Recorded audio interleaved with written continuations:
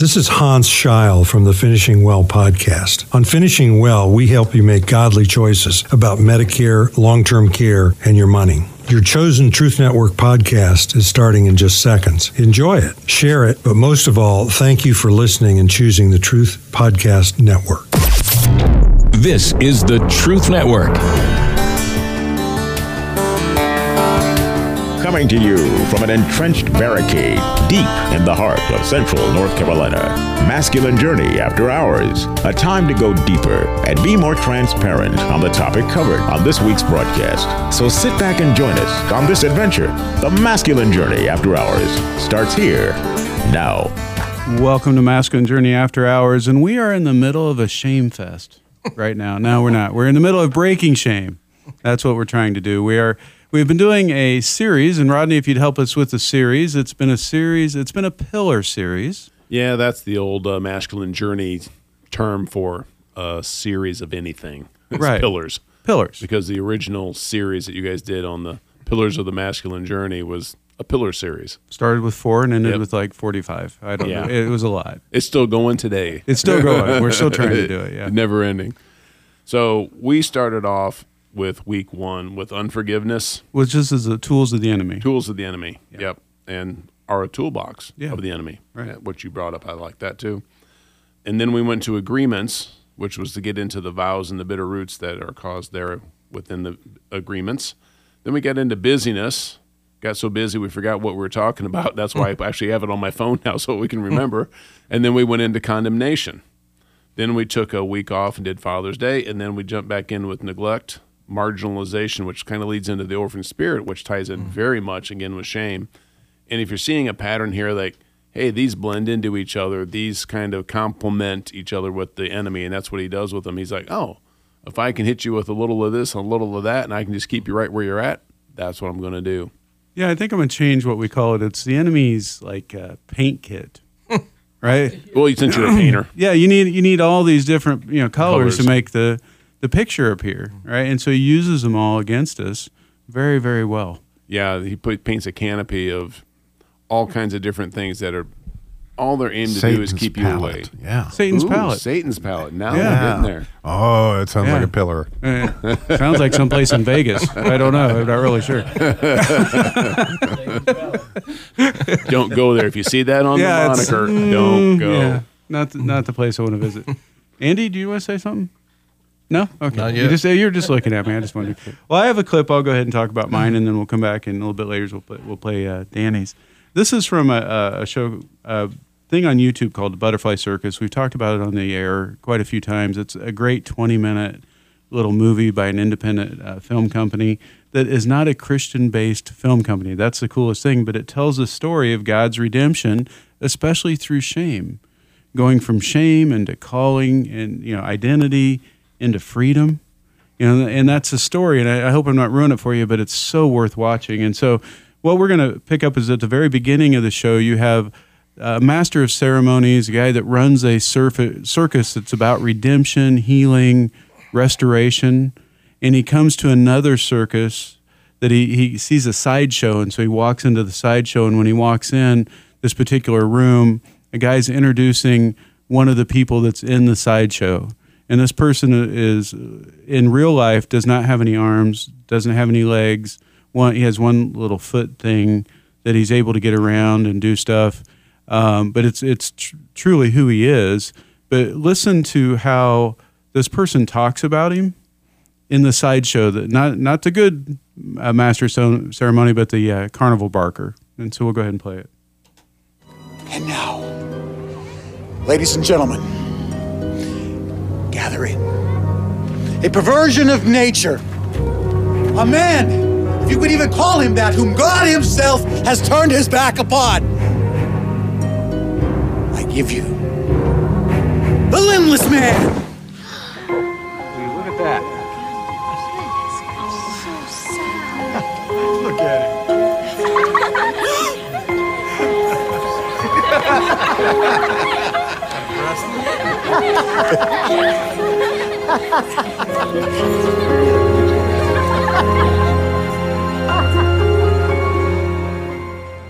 I left all that laughter in intentionally, from that clip, because yeah, it's horrible what that person's saying at the beginning, perversion of nature, a man, if you can call him that, who God himself has turned his back upon. I mean, that would be hard enough to take, right? But then you hear initially there's a little bit of shock. There's a little bit, maybe there's going to be some compassion, and then it goes completely the opposite way.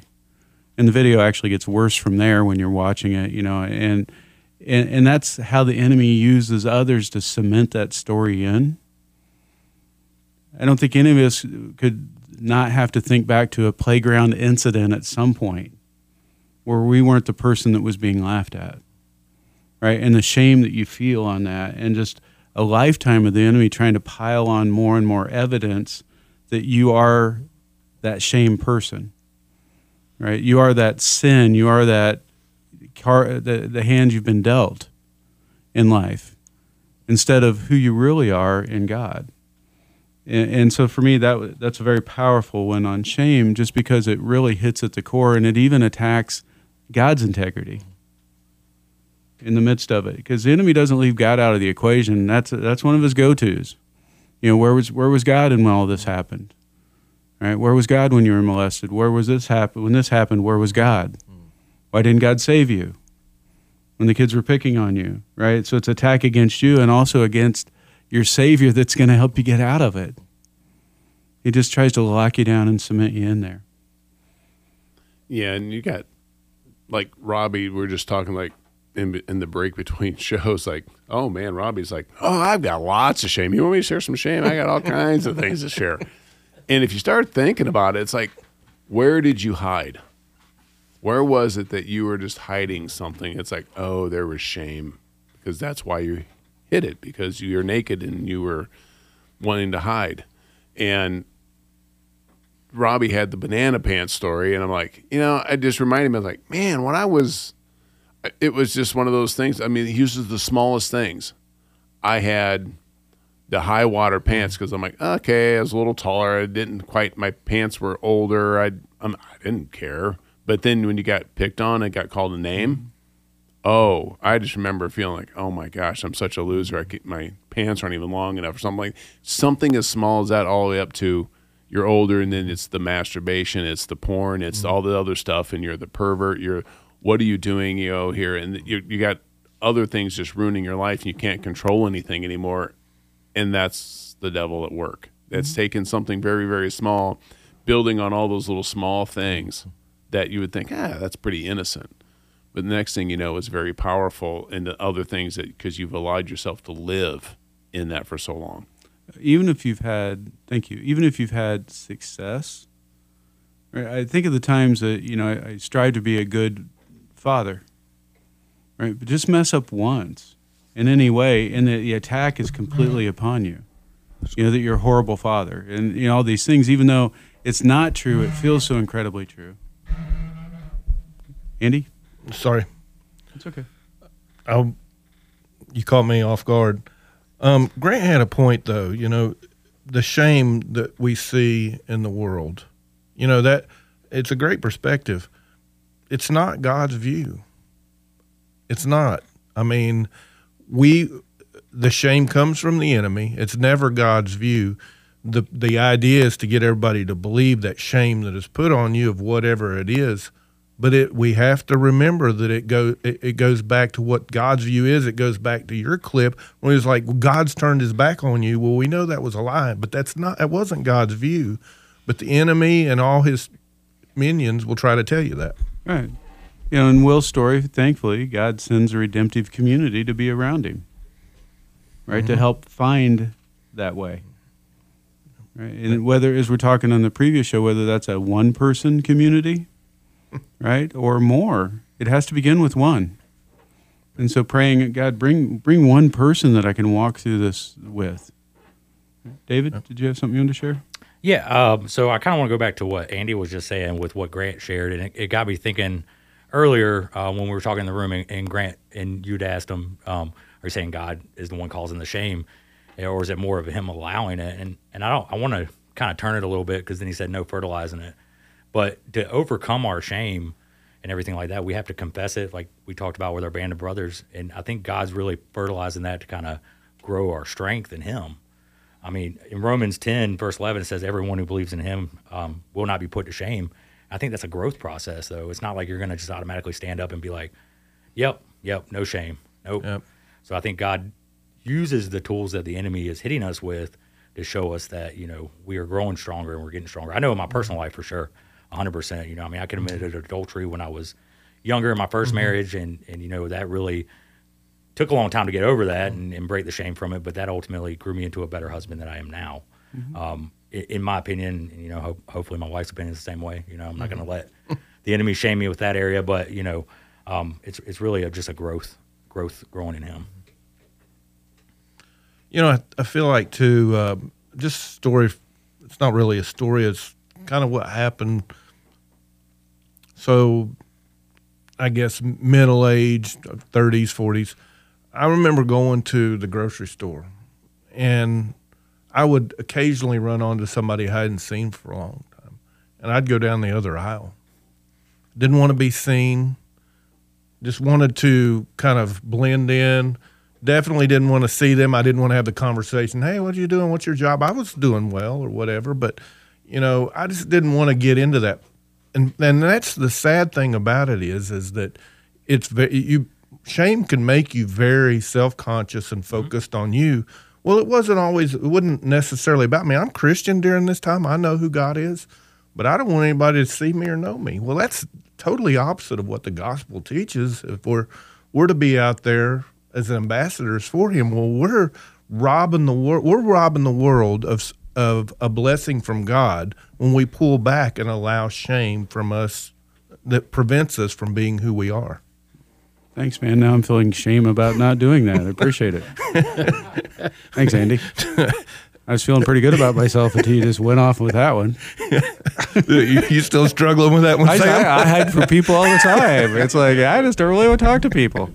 You can call it introverted. I guess it's just shame-filled. I don't know. Anyway, thank you for sharing. Danny, do you want to tell us about your clip, or do you want to tell us about something else? I was going to tell you about something else. Well, tell us about something else. We'll get to your clip in a little bit. Adding on to what Andy and they were saying, been reading the Bible chronologically, or as chronological as she is, as Barney would say. But and been in the book of Job, and Job's friends obviously piled a bunch of shame on him for 20-some chapters. It feels like or something. So. But it's interesting the way God approaches Job, and I read this morning, and the Lord answered Job out of the whirlwind and said, "Who is this that darken counsel by words without knowledge? Gird up now your loins like a man, for I will demand of thee, and answer thou me." And what he's telling him is to man up and to answer the questions, because God's going to address who he is. God's going to speak into his life. But and I think I took it as he speaks to us that way. It says, "Rise up like a man, the man I made you, and answer the question." Yeah, it may be an answer you don't want to give, but answer the question and own who you are. And that was just so powerful to me this morning. So it's good. Thank you, Harold. Do you have something you want to share? Well, shame is something that we can bring on ourselves, but it's also something that can be put on us by others. When I was a youngster growing up, I've mentioned before that my father had a problem with alcohol, and I was ashamed to be out in public when he had been seen staggering down the sidewalk. I remember playing high school football as a senior and really not wanting my father to come to the game to watch me, because I figured he'd be drinking and be a spectacle. And that was a hard thing for me to overcome. And fortunately, as the years went by and I became an adult and a father myself, I began to realize that he had an illness. I used to think it was just weakness, but I really think that people have a susceptibility to alcohol, And I don't know how you know ahead of time that you do or you don't, but I was bound and determined that it would not ruin my life like it had his to a certain extent, and my mother's. You know, my mother crying her eyeballs out over and over and over, even from the time I was old enough to remember anything. And so shame haunted me for the longest kind of time. Mm-hmm. But it also became a driving force behind me that I was determined that I would be something. And so it forced me to exert efforts that I might not otherwise have done. Thank you, Harold. Robbie? So, one of the current challenges, that I face, I have a feeling many do, so I don't think I'm the only one, but man, I feel like I am behind in everything. Like my yard, I'm behind. Keeping up with what I need to do with my kids, I'm behind. Keeping up with what I'm supposed to do at church, I'm behind. Keeping up with what I'm supposed to do at work, like, oh my goodness, can't you keep up? Don't you, and so it's not like you grow up and all of a sudden you're not wearing high waters anymore. The whole world is looking at your yard, man, and thinking, dude, can't you do something about them weeds? and it gets back to, here comes this attack. It's coming this morning. It's coming tomorrow afternoon, and whatever. And so God gives us plenty of opportunities to get naked and ask Him to come alongside us and get His view of these things. Because man, I mean, this isn't something that's a small potato part of my life. It's right there, and it's something to deal with right now. Yeah, I think it's kind of funny that what you hear the world preaching is acceptance in all different forms, right? But it's a very shameful society at the same time. One thing's said, but another thing's practiced. And that just shows that the world is a part of the enemy's playground, right? That he has a lot of influence in those arenas, and you can see the fruit play out in it. But Danny, you have a clip. Would you like to tell us a little bit about that? I do. I have a clip from Star Trek Next Generation, and y'all kind of shamed me about that, I think, during the pre-show. But it was Rodney. It was Rodney. We never shame you. See, never. There's an agreement. So a whole other pillar right there.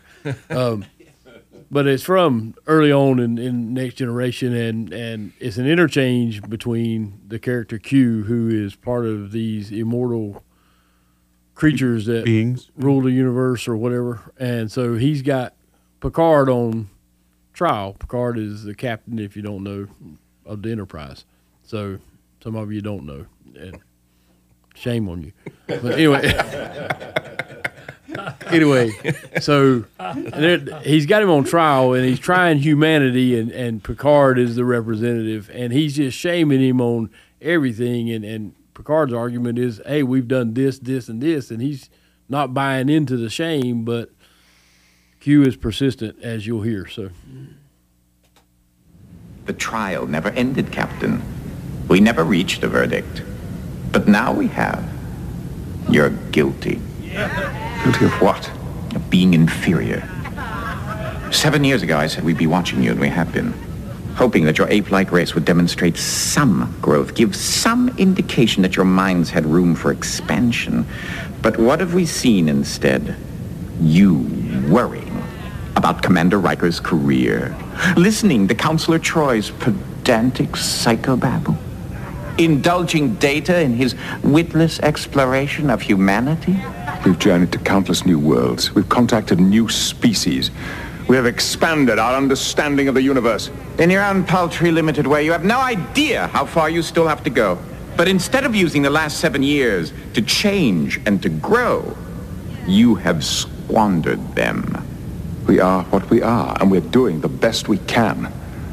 It is not for you to set the standards by which we should be judged. Oh, but it is. And we have. Time may be eternal, Captain, but our patience is not. It's time to put an end to your trek through the stars, make room for other more worthy species. You're going to deny us travel through space? You obtuse piece of flotsam. You're to be denied existence. Humanity's fate has been sealed. You will be destroyed. Q, I do not believe that even you are capable of such an act. There you go again, always blaming me for everything. Well, this time I'm not your enemy. I'm not the one that causes the annihilation of mankind. You are. Me? That's right. You're doing it right now. You did it before, and you'll do it yet again. What sort of meaningless double talk is this? He doesn't understand! I have only myself to blame.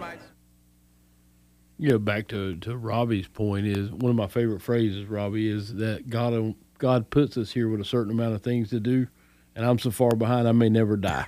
So, but the shame of that, and the shame of Picard is making the case of we've done this, and this, and the enemy comes along and says you try to do the right thing, but yet he points out all the wrong things. Mm-hmm. And I can remember back in '94 when I went to treatment, for alcoholism, drug addiction, and we had to do an exercise, and I don't know if I've told this or not, but we had to write out our life story, and that was one of the most painful things I had ever done, because I wrote down all these things, and I'm just self-loathing anyway, because here I am in a treatment center, my life is in the toilet, and so I write it down. It takes me a couple of days to get it all sorted out, and then we had to go into there was 12 of us, 12 guys, and then the director was in there, and we had to read our story.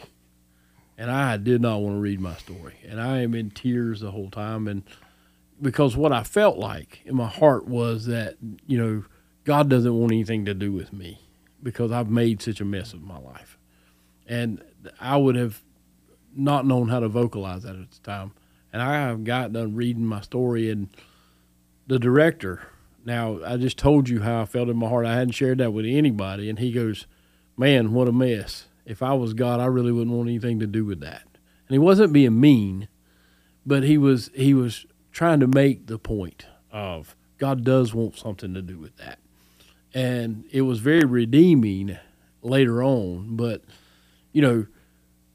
to deal with it and to man up and go, okay, now I have a responsibility not to participate in the things and try to put my life back together. But the enemy is relentless, and so he is. When you were talking about what the director said, it reminds me of something in the Butterfly Circus when the master of ceremony character says the same thing to Will. And you think, why is he being so incredibly cruel? A man, if you can call him that, who God himself has turned a back upon. And Will's like, why would you say that? Why would you say that? He said, because you believe it. Right? And God will come in, and he'll mimic those things, but it's to break us free. Right? To say, okay, you have to change the way you're looking at this. You have to change the way you're thinking. And we talked about the Satan's palette thing that Robbie termed, which is awesome, that the way he does it, but it starts with a simple agreement. And you have this agreement that, I'm on my own. No one's coming to help me. I got to do this myself. Right? And that becomes a vow that I can't trust anybody because they're not going to come for me anyway. Right? And so you try to live your life in this way, and you're trying to do everything on your own, and then when it doesn't work out, then the enemy's right on the backside of that saying, see, you didn't have what it takes anyway. Right? Where was God? Why didn't God bail you out? And he starts attacking God. And then all of a sudden you have this shame, and you have this vow, and you have this agreement, and you have this distance from the person that can get you out of it. And he uses the other tools we've talked about to enhance that, but that's always his goal, to break us free from the Redeemer. To break that lifeline is what he's trying to do. Right? And so he's going to use whatever it takes to do that. He's going to use screwdriver, hammer, or whatever he calls them, right, out of his toolbox to do that against us. Well, the first time you played the Butterfly Circus at boot camp, I thought about that very moment in my life. I thought that is the same kind of thing that happened to Will that happened to Danny. It was kind of cool. Yeah. Did you go swimming? Will did. Okay. I am amphibious. We've already established that. We did talk about that. We did talk about that. Anyone else have anything they'd like to talk about before we end up this show? Well, Danny's clip is, to me, a picture of what I see in the world today. You get attacked on all kinds of stuff with no explanation. It's just, I'm just saying you're bad. This is why, because I said so. And don't look at me. You can't judge me.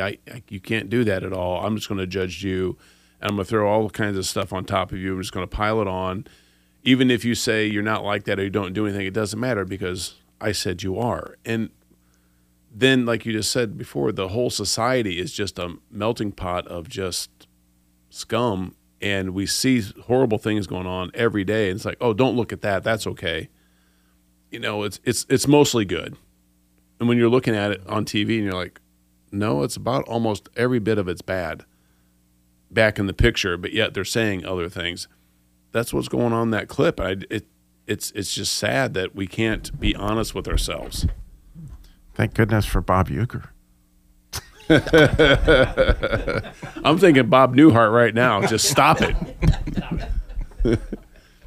But it's just so hard for anybody to get past our present view of things.